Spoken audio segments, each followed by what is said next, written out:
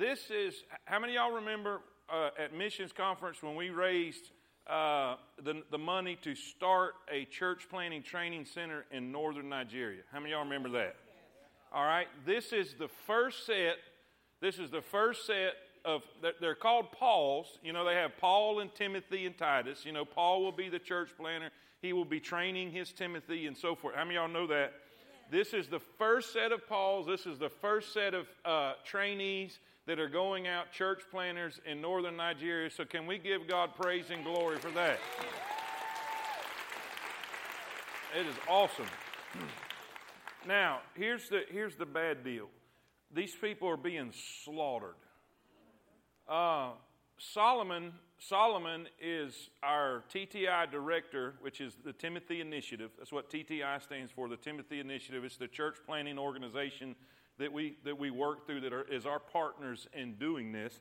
And Solomon's tribe, his people group, are being slaughtered by the hundreds. And he is having a really,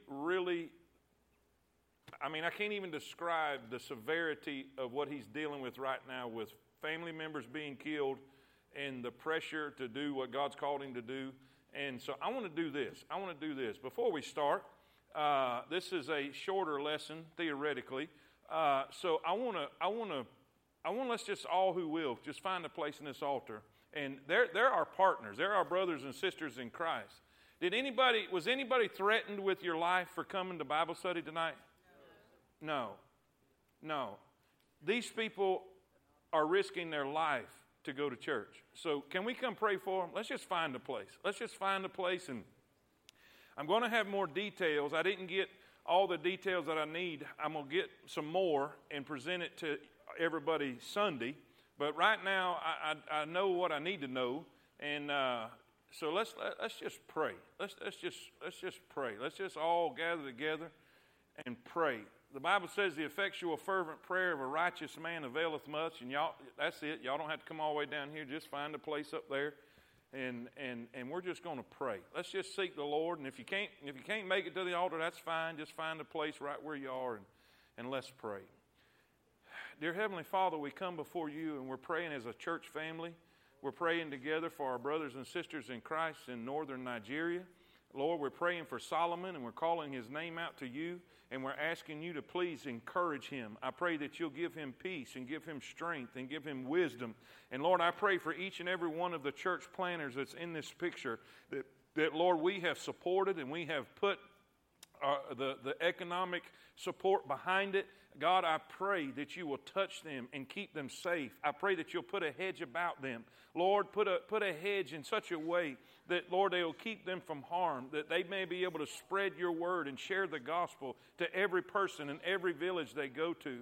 Dear God, help us as we do everything we can on our side. Help us as we give financial support and as we give our prayer support. Lord, they need us in a desperate way. And I pray that you'll fill them with power. I pray, God, that you'll fill them with courage. I pray that you'll fill them with strength. I pray that the peace that passeth all understanding will just keep their hearts and minds. Lord, I know they're grieving their loved ones who have died. And Lord, they need the peace of God. And Lord, I pray that you'll help us every day to pray. Help us to pray for these church planters. Help us to pray for Solomon. And God, I pray that you'll just touch him today, right now, tonight. I pray that you'll touch his heart and touch his mind. I pray in Jesus' name that you'll move in an awesome way. And God will praise you, will thank you. God will give you all the glory, all the honor for all that you do. And Lord, we'll praise you tonight. And tonight, speak to us through your word. Speak to us about the end times. And Lord, this lesson that we're about to see. And God will thank you for it. In Jesus' name we pray. In Jesus' name. And all God's people say it. Amen. Amen. Amen. All right. Just find your way carefully find your way to your seat.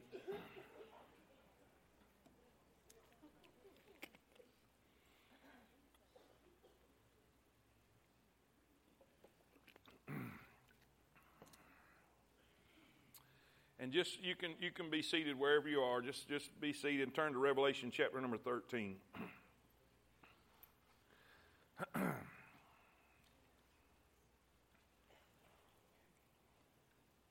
Imagine these numbers. This is what I was told. 90% of all of the Christian martyrs today, in other words, all those that are being killed for their faith across the globe, across the whole planet today, 90% are in northern Nigeria. Now think about that. Let that sink in a minute. Out of all of the martyrs on the whole planet, out of all of the Christians who are giving their life, who are dying for their faith, 90% are in northern Nigeria. That's how many are being killed right now in northern Nigeria. Now listen, this is not an accident. Matter of fact, as we're going to learn tonight, as we're going to see tonight, we're going to see that wherever God moves, Satan moves right behind him. And listen, it's no coincidence that we just sent a ton of money there to build a church planting center, a church planting training center in the middle of the heart of darkness. And Satan's going to attack. So, they need more than our money. They need our prayers. So how many of y'all will join me each day, and let's pray for Solomon in northern Nigeria? Will you help me with that? Amen. All right. Well, let's start in Revelation chapter number 13. Revelation chapter number 13. We finished up chapter number 12, and we learned about a dragon. We learned about a dragon and who this dragon is. And this dragon has attempted to attack God's people, attack the nation of Israel. And this is a continuation. Chapter 13 is a continuation of chapter 12. So here's what I want you to see. As we go into this, we see that he is cast out of heaven in chapter number 12. And he comes to this earth to wreak havoc on this earth. He knows he has but a short time. That short time is 3.5 years, the last half of the tribulation period. And so he goes to work to fight against God's people. Now, chapter 13 is the details, all right? He kind of gives you the skeleton in chapter 12, and he puts the meat on it in chapter 13. Does that make sense? All right, he tells you what his aim is and what his goal is. In chapter 13 are the details about how he's going to get it done. Now, we're going to be introduced to three characters. We're going to be introduced to three characters in this particular chapter. We're going to see the dragon. We're going to see first beast. There's a beast that's going to come up out of the ocean or the sea, and then one that's going to come up out of the land. They come from the abyss, both of them. And so you have the dragon and two beasts. And we're going to really deal with these three particular characters and who they are, what their agenda is upon this earth, and what they're trying to accomplish. And it's going to be really eye-opening. I promise it's going to be really eye-opening. You're probably going to see things you had never seen before, and it's going to be like, whoo, that makes sense. Now that clicks right there. So let's just jump right in. Revelation 13 in verse number 1. When you get there, say amen. And I stood upon, now remember the last verse finds, in chapter 12, finds the dragon. And the dragon is attacking the woman who's a type of the nation of Israel.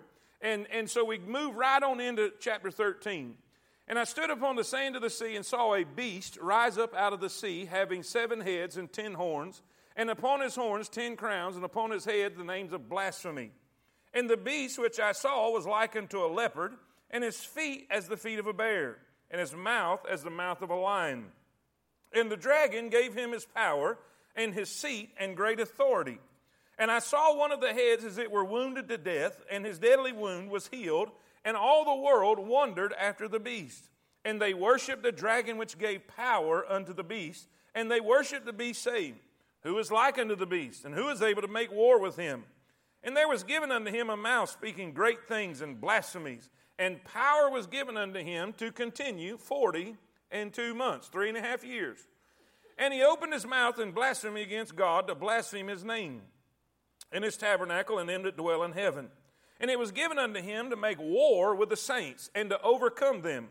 And power was given unto him over all kindreds and tongues and nations.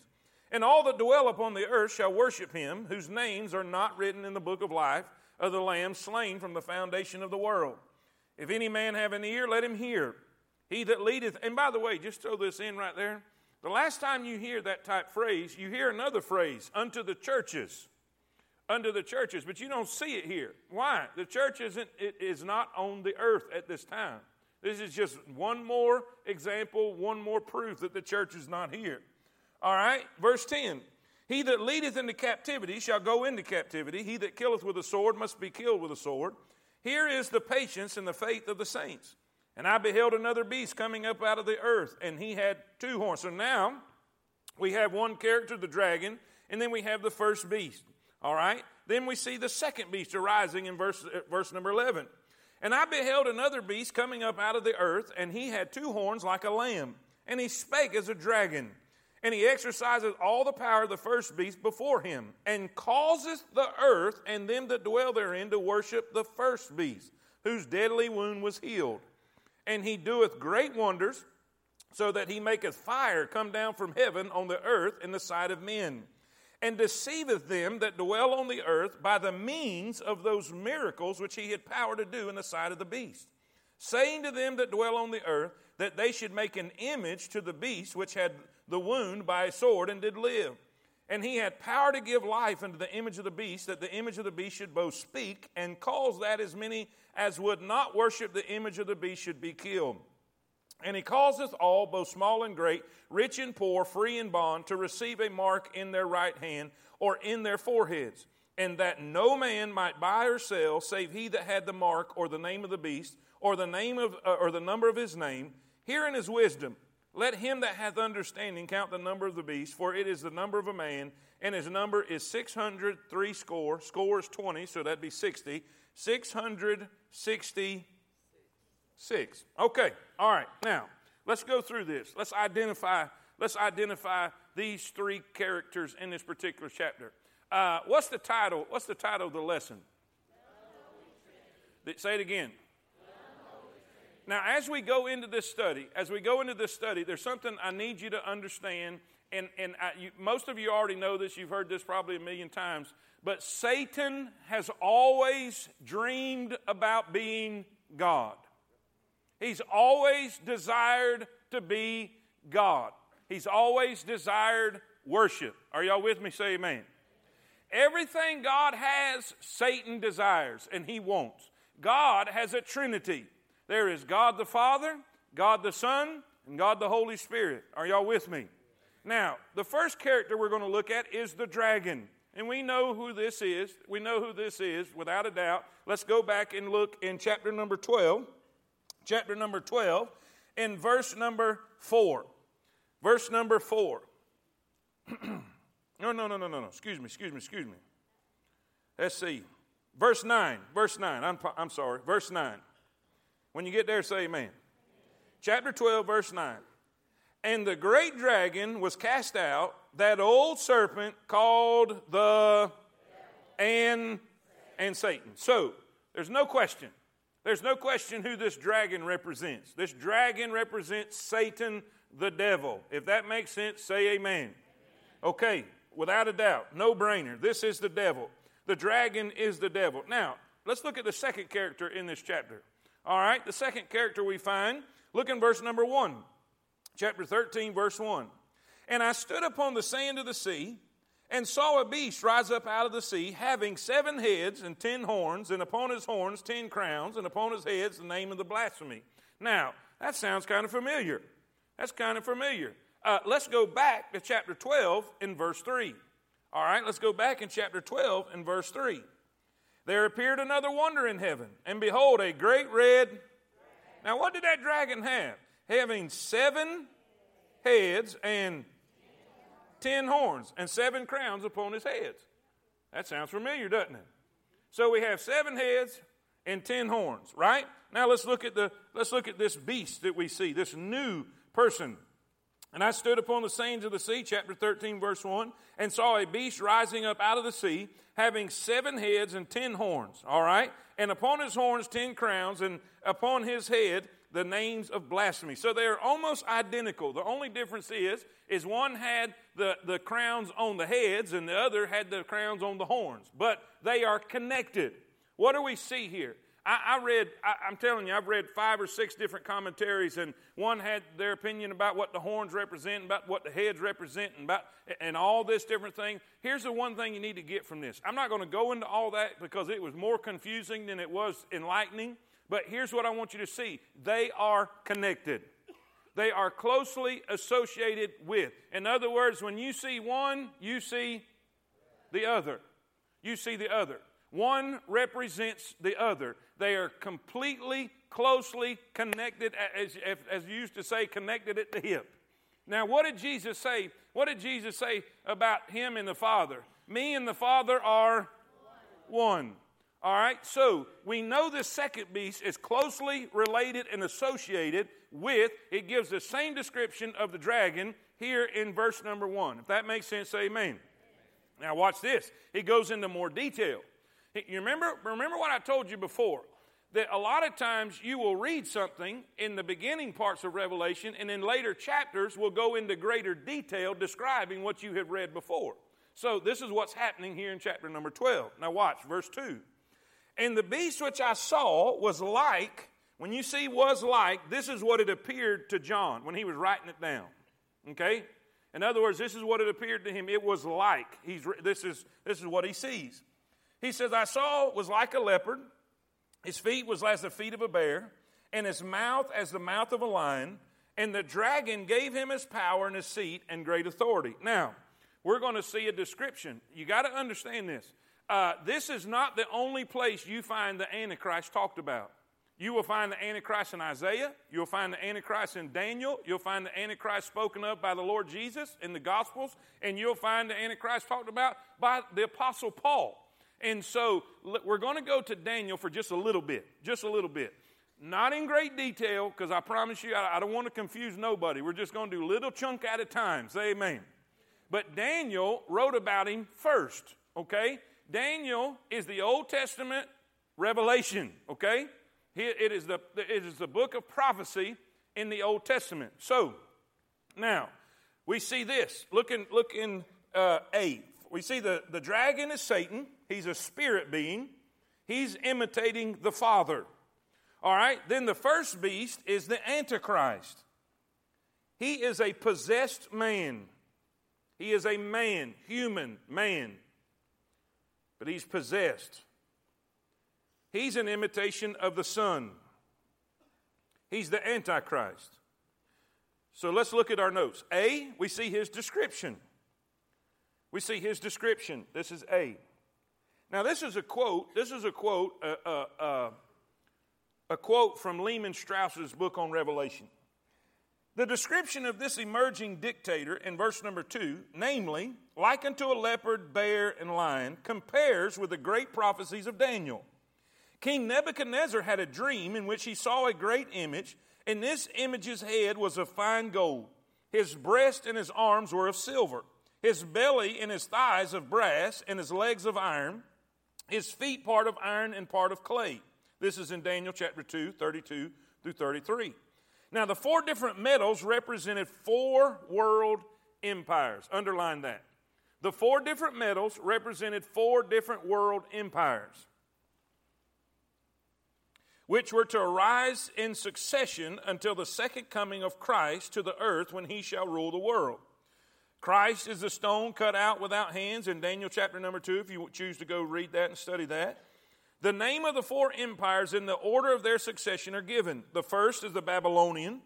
The second is the Medo-Persian. The third is the Grecian.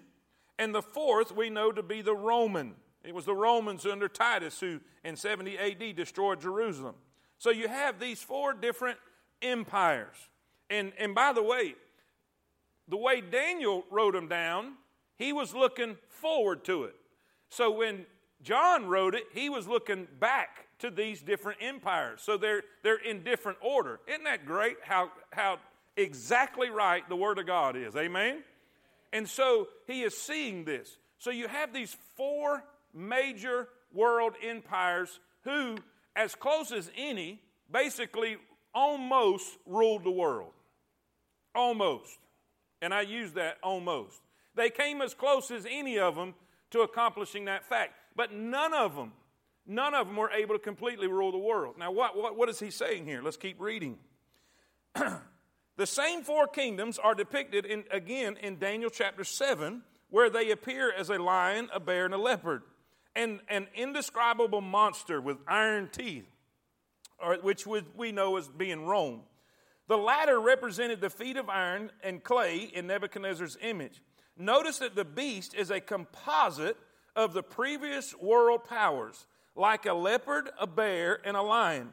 He combines in himself the abilities and the characteristics of the leaders of the three world empires preceding the Roman: the swiftness of the leopard, the overpowering tyranny of the bear, and the wild ferocity of the lion. In other words, this last dictator and his kingdom is going to be a mixture of all of the world's kingdoms combined that were great. And his will be the greatest. Are y'all following me so far? Now let me explain that just a second. Let me explain that before we go forward. God primarily worked in this world through the nation of Israel. Is everybody understanding that? The kingdom of Israel, the nation of Israel, the people of Israel, they are God's chosen people. All right? 80% of the Bible is about the Jews, okay? And Jewish in nature and Jewish in connection. But they sinned and they rebelled. They disobeyed God and turned from God. And because of that, God turned the basic, I don't want to say the rule of the world, but I guess you could say that, over to the Gentiles. And from that point on, it's been the times of the Gentiles, the rule of the Gentiles on this earth, on this planet. Now, what we are reading and studying right now is the culmination of all of that. It is all, in other words, it's going to be the best that man will ever have to offer. It will be the best that Satan can put together. It's going to be the Gentile nations coming together all in one kingdom, the kingdom of the Antichrist, the last world dictator. He's going to be more powerful than any of them. He's going to be more vicious than any of them. He's going to be more wicked than any of them. He's going to have more strength and ability. He's going to rule the entire world. Gentiles. And here he is. So, this is the Antichrist. Now, as we keep looking, let's keep reading. In the Old Testament, this character, this figure, is called the Assyrian in Isaiah 10.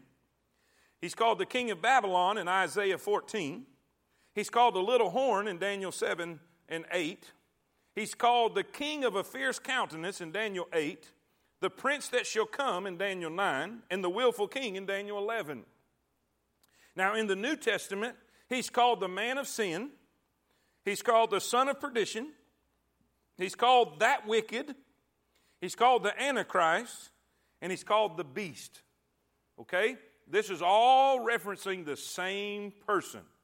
So, with that list that you have, for your homework, if you'd like to do this, if you'd like to go into more detail and study more information, we don't have the time to do it tonight to go into every one of these, but if you'd like to do that at home, there's your text right there. You could go to each of these and study more about that. All right, now, we see his description. But then B, look at this, his death. Look at his death. The Bible says this, and I saw, verse 3, and I saw one of his heads as it were wounded to death, and his deadly wound was healed, and all the world wondered after the beast. Now, here's something that may help us understand. I read this in one of the articles. This political figure, the Antichrist, he's been on the scene for 3.5 years. Okay? But he wasn't revealed as the beast till Satan was cast out. And at that time is when Satan either entered him or possessed him with a demon to the point that everything changes. Because if you'll remember, he begins as a political figure of peace. He comes as an angel of light. He comes as the world hero. Because you got to understand, this world is going to be in an upheaval. This world is going to be in a chaotic situation. It's going to be lacking food. It's going to be lacking everything that is needed for normal everyday life. And so this world is going to be looking for somebody, looking for a hero. And he is a political figure until the 3.5 years. Satan is cast out, and he begins his ravaging agenda against God's people, and now he's called the beast. And he shows himself as a beast. He shows his cruelty. He shows his viciousness. He shows his bloodthirstiness at the 3.5 year mark. Now he's the beast, okay? But he's wounded. He's wounded.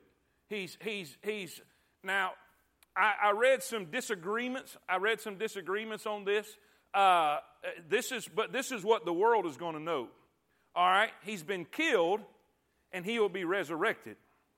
It's a wound unto death. But there's going to be a miracle take place, and he's going to come back to life. Now, one biblical scholar believed that this is just a staged event. Because it's the deception.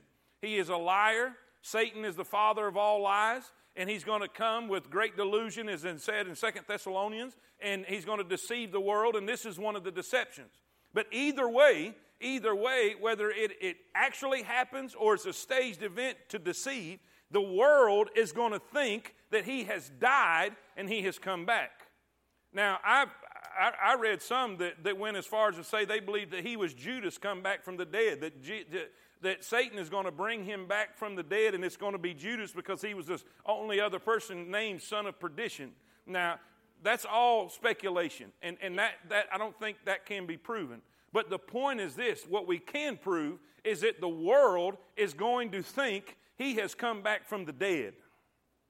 Now, you got to understand, this is happening at the same time that God has two witnesses who are preaching the gospel and preaching against the Antichrist and preaching against his movement and everything that's happened to him. But he's going to be wounded, okay? In the world's eyes, they're going to see him. He's going to be wounded. Look what it says. In the difficulty here is where it says, and I saw one of his heads as it were. As it were. So it's going to appear that he has a death wound. But the wound, it says, and his deadly wound was healed. And all the world wondered after the beast. In other words, they're in awe. Wow! Look at this.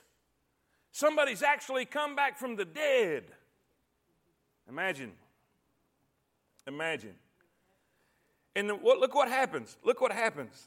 Verse number 4. And they worshiped the dragon, which gave power unto the beast. And they worshiped the beast, saying, who is like unto the beast? Who is able to make war with him? You can't even kill this guy. You can't even kill him. Look what kind of power he has. But watch this. Did you catch what the wording was? Look what it says. And they, talking about the unbelieving people on the planet, and they worshiped who? The dragon. The dragon. And then it says, which gave power unto the beast, and they worshiped the beast. Now look. In the people's eyes, they're worshiping this hero. They're worshiping this political figure.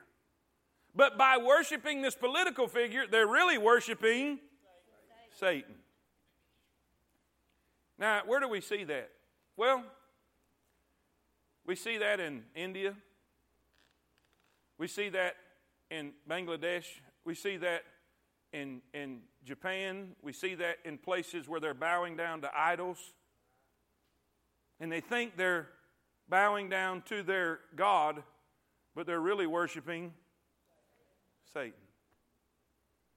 You could put, if you would like, put that verse beside it, his deception. His deception. Satan, the dragon, is finally getting his worship. He's finally getting what he's desiring.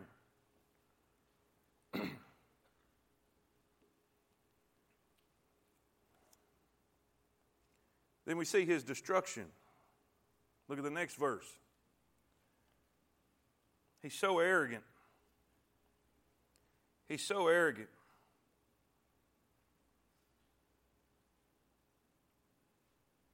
He opened his mouth in blasphemy against God, to blaspheme his name and his tabernacle and them that dwell in heaven.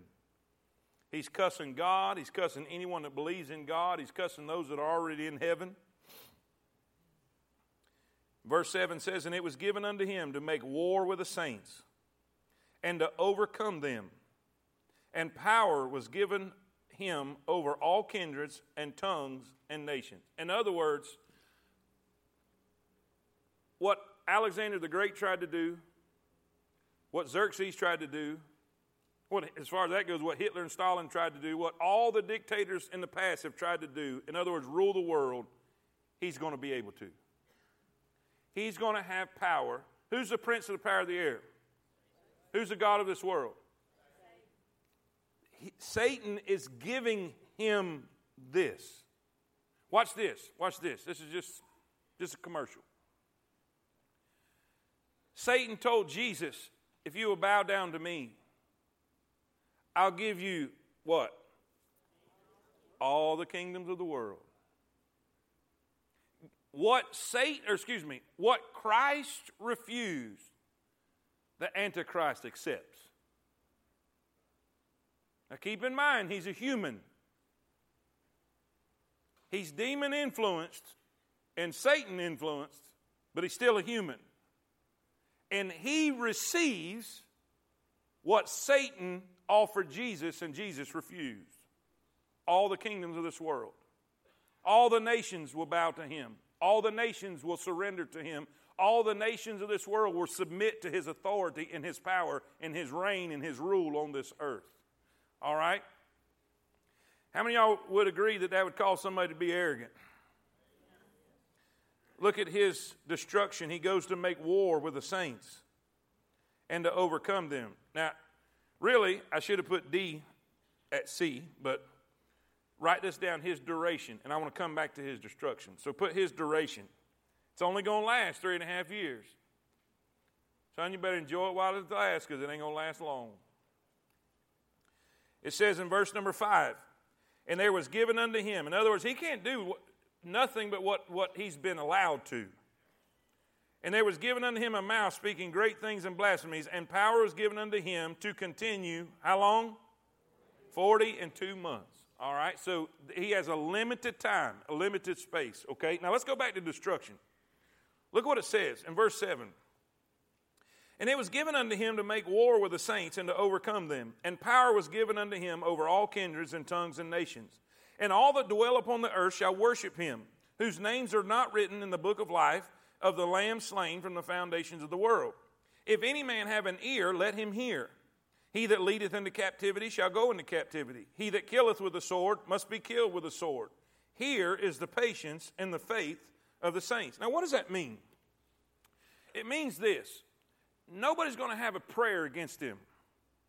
There are people that are putting food away, and they're putting weapons away, and they're building a little militia and getting a compound somewhere, and they think they're going to be able to withstand the power of the Antichrist.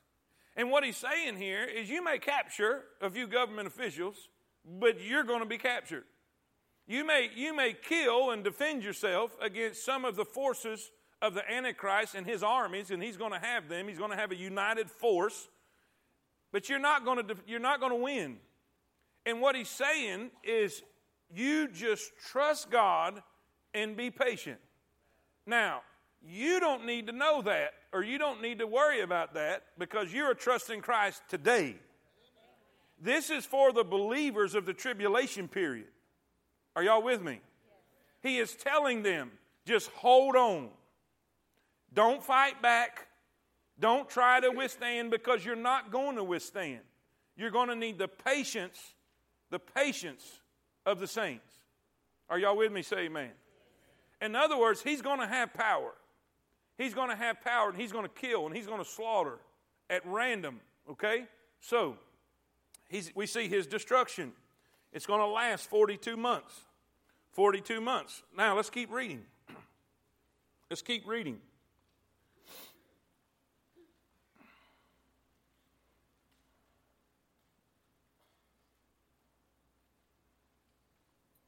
Verse 10 tells us that he may take your life, but he'll never take your faith. Say amen. Now John sees another beast. He said, and I beheld another beast coming up out of the earth, and he had 2 horns like a lamb, and he spake as a dragon. And he exerciseth all the power of the first beast before him, and causeth the earth and them that dwell therein to worship the first beast, whose deadly wound was healed. And he doeth great wonders, so that he maketh fire come down from heaven on the earth in the sight of men. So let's stop there a minute, and let's identify this guy. Okay? The first beast is who? No. The Antichrist. Who is Satan? The dragon. The dragon. All right? The dragon is Satan. All right? He's an imitation of the Father. The first beast is the Antichrist. He's the Antichrist. He is a possessed man. He's human. Okay? Satan is a spirit being. He can't do anything on this earth without a human body. That's why those demons entered men, and then they couldn't do anything. Said, let us go into those swine, and they went into the swine, and the swine went violently down and drowned themselves. Are y'all with me? Say amen. So he has to have a man to accomplish his bidding here on this earth. He's a possessed man. He's a type or an imitation. He's an imitation of the Son. Now, the third beast is called the false prophet. Write that down. The false prophet. He's called that 3 different times. Revelation 16:13, Revelation 19:20, and Revelation 20, verse 10. It's right there in your notes. Revelation 16:13 says, and I saw 3 unclean spirits like frogs come out of the mouth of the dragon, and out of the mouth of the beast, and out of the mouth of the false prophet. Revelation 19:20. And the beast was taken, and with him the false that wrought miracles before him, with he deceived them that had received the mark of the beast, and them that worshipped his image. These both were cast alive. They were cast alive. In other words, they were human. They're living beings. They're human, cast alive into the lake of fire burning with brimstone. Revelation 20, verse 10. And the devil that deceived them was cast in the lake of fire and brimstone, where the beast, which is the Antichrist, and the false prophet. So you have all 3. In all 3 of these verses, you have all 3. You have Satan, the beast. Anytime you see the beast, that's talking about the Antichrist. Okay? Then the false prophet. So you have 3. Satan, the dragon, is a type or an imitation of God the Father. The Antichrist is an imitation of God the Son. And the false prophet is an imitation of God the Holy Spirit. Now let's watch it and look at his activity. Let's look what he does. Let's look what he does. By the way, Jesus warned about this guy. Jesus warned him in Matthew chapter number 24. He said, for there shall arise false Christs, that's the Antichrist, and false prophets. Now what will they do? Shall show great signs and wonders, insomuch, if it were possible, they shall deceive the very elect. In other words, he's going to be good. It's going to be good. Now watch what he does. Let's look in verse number 12. Verse number 12. And by the way, he's human too. He's not a spirit being. I believe he is possessed. I believe he's possessed. I believe he's demonically influenced and empowered, because the dragon gives them the power. He exercises the same power as the Antichrist does, but he's still a human being. Okay? It says in verse number 12, and he exercises all the power of the first beast before him. Now watch what he does. And he causes the earth and them that dwell therein to the first beast, whose deadly wound was healed. In other words, in his ministry. Now you could kind of say it this way. The first beast, which is the Antichrist, is a political figure. The second beast, which is the false prophet, is a religious figure. It is amazing how all through history of mankind, politics and religion go hand in hand. And watch this. Politicians throughout mankind's history has always used religion to control the people and have the politicians' way. Anyway, y'all can't handle that yet. But you can believe it. You can say, I'm gonna put you in prison if you don't pay your taxes. And people still don't pay their taxes. But you can say, we're going to excommunicate you, and you can no longer go to heaven, you're going to hell. And people will do whatever you tell them to do. And politicians have been using religion for ages to control people. It'll be no different here. The false prophet will point. That's A. I think A. Is that A or B? Yes, A. He points. Write that down, and I'll explain it. He causeth the unbelievers on this planet, he's pointing them to the Antichrist. Worship him. Follow him. Isn't he wonderful? Isn't he amazing? Isn't he the greatest thing that's ever was? He uses his sway and his influence to get people to love the Antichrist. Let me ask you a question. What does the Holy Spirit do? He points you to Jesus. He influences you to follow Jesus. He tells you how wonderful Jesus is, how awesome Jesus is. He points everyone to Jesus. It was the Holy Spirit that led you and wooed you to Jesus. It was the Holy Spirit who convinced you when you were given the Word of God and you were given the gospel of Christ. It was the Holy Spirit that convinced you it was right, and the Holy Spirit pointed you to Jesus. The false prophet is imitating the Holy Spirit. He's pointing people. He's another human. But he's bragging on the human of all humans, the man of all men. Are y'all with me? Say amen. He points. But number 2, write this down. Write this down. He causes the earth and them that dwell therein to worship the first beast whose deadly wound was healed. And by the way, let's go back to that. Hang on a minute. Just let's throw this in. What happened to Jesus on the cross? It's not a trick question. What happened? He died. What happened on the third day? So he died and came back to life. The Antichrist is wounded with a deadly wound, but are y'all seeing this? And now you got a guy pointing to that. Look what happened to him. Look how powerful he is. Look how mighty he is. Hey, he's alive. He's causing the world to worship the one who had died and yet lives. Are y'all with me? Now watch what happens. He not only points, but he performs. It says, verse 13, and he doeth great wonders, so that he maketh fire come down from heaven on the earth in the sight of men, and deceiveth them that dwelleth on the earth by the means of those miracles which he had power to do in the sight of the beast. In other words, mankind. Now keep in mind, all of this is going on at the same time that the 2 witnesses are ministering. Okay, it's the same block of time, the same 42 months, the same 3.5 years. So in Jerusalem, you got 2 of God's men who are sealed and preserved, and they're preaching the gospel, and they're causing miracles to happen. They're shutting up rain, and they're y'all with me?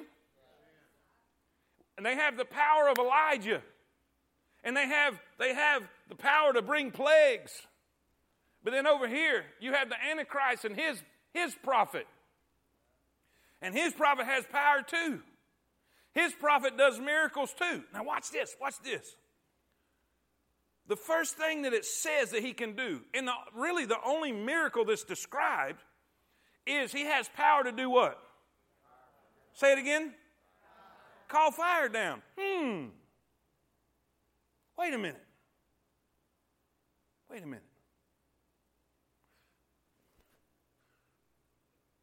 Who who is the nation of Israel right now?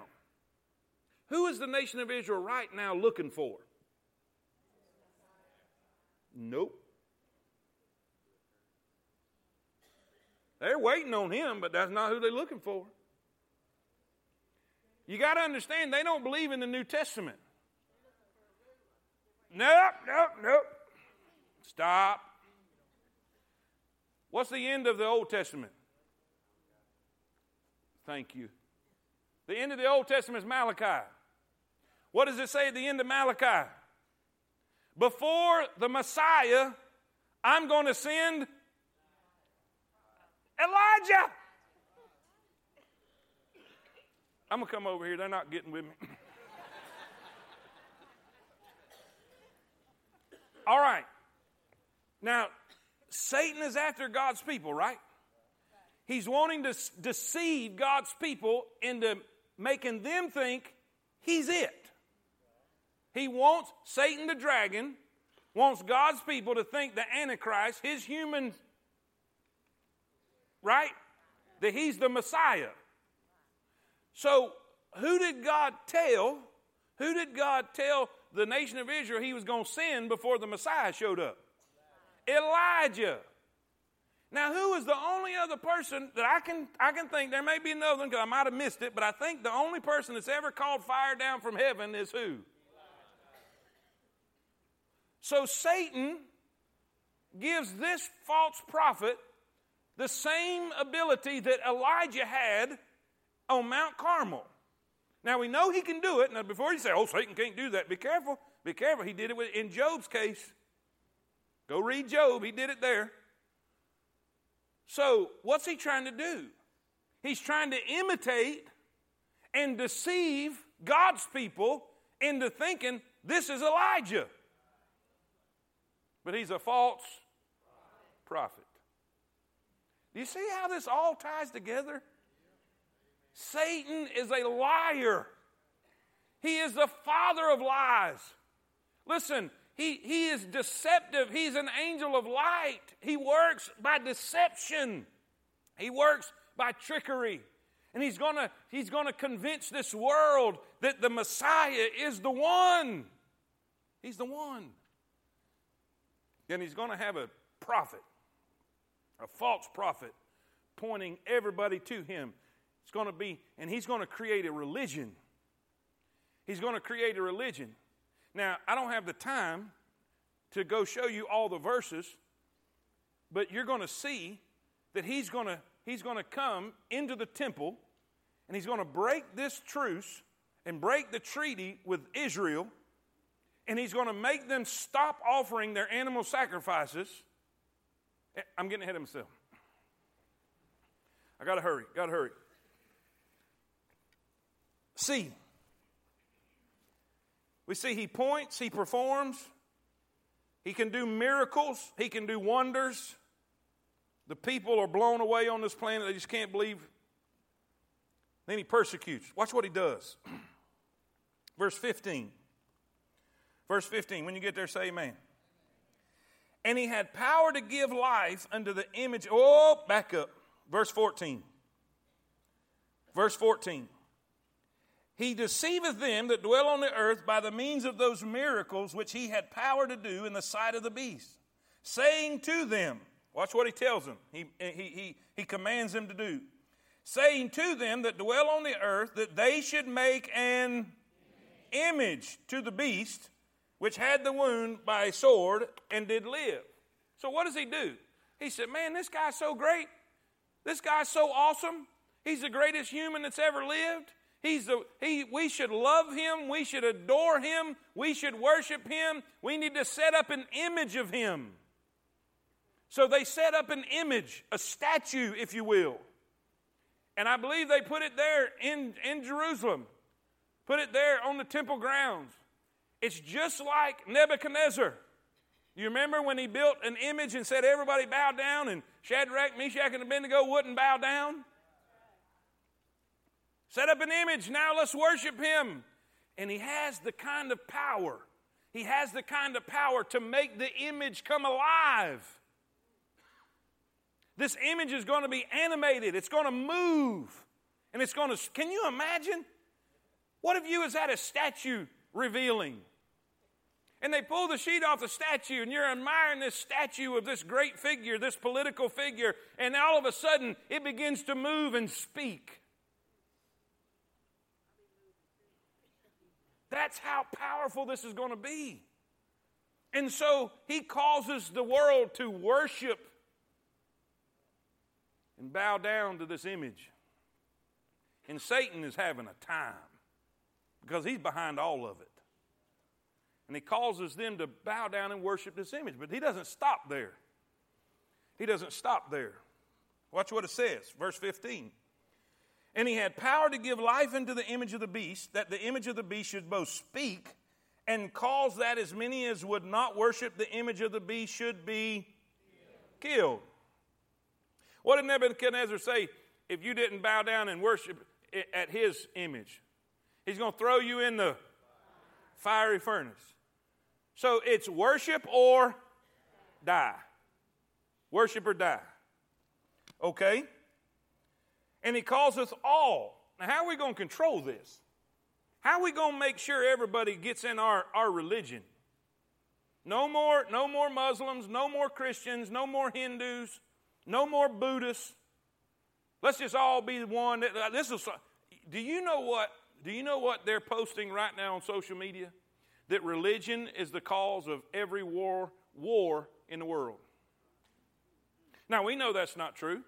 We know it's lust and desire, according to the book of James. But guess what they're doing? They're setting the stage for the Antichrist.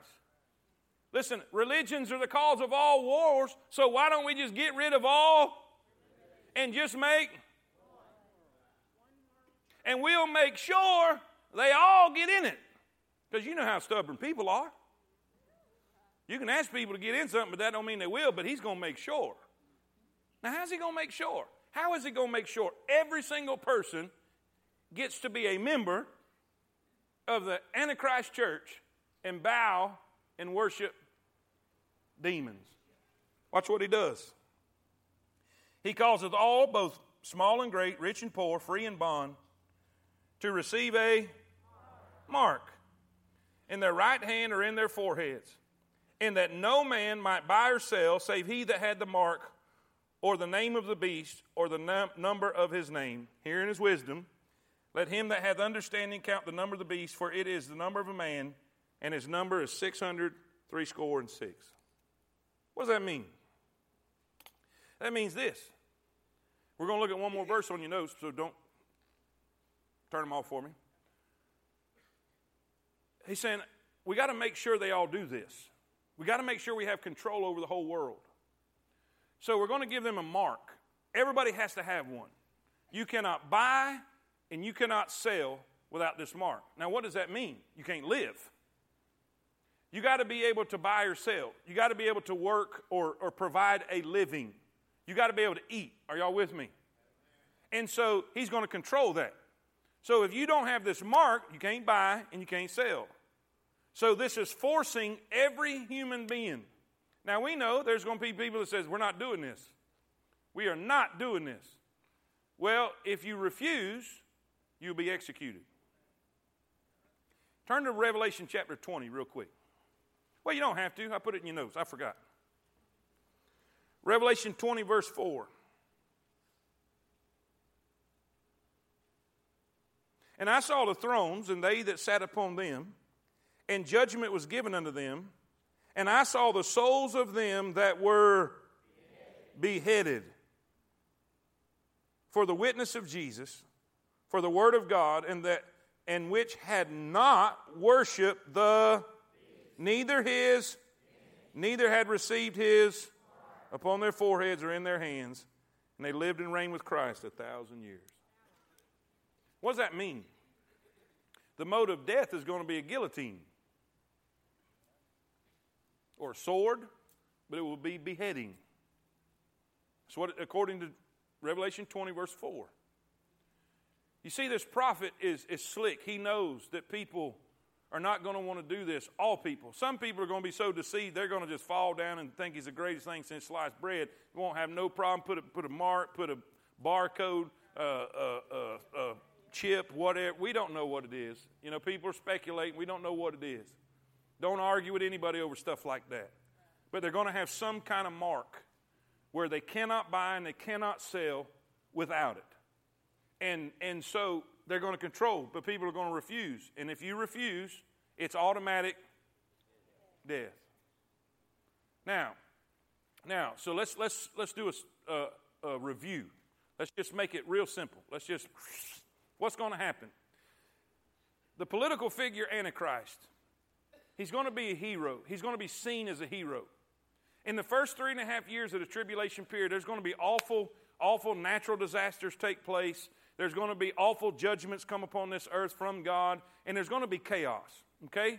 A political figure will step forward, and he'll have the answer to everything. He'll have the answer to peace in the Middle East. He will be the friend of Israel. They think he's going to be the best friend they've ever had, and they're going to sign a treaty, and now we can restore our worship. We can have our temple, and we can go back to being the way it used to be. And there's going to be such an interest in the Messiah, and all of that's going to be restored in Israel.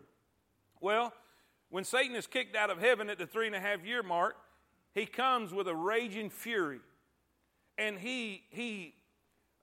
whether he incarnates himself in the Antichrist as he did Judas, because the Bible says he entered into Judas, whether that or he just possesses him with a demon, he's influencing him. He is a puppet master with the Antichrist. Him and the Antichrist are one, if you will. Does that make sense? Say amen. He's going to be wounded some way or another, whether it's a political assassination attempt, whatever it might be, he's going to be wounded unto death. The world is going to think he's died and going to see that he's died, but somehow there's a miracle, whether it's a false prophet that does it or whatever, there's a miracle. He comes back to life, and it's going to blow the world away. This is what the devil's going to use to try to deceive the world, that this is truly a Messiah. He is the Messiah. He's the one you've been waiting on. He's the opposite, the imitation of Jesus.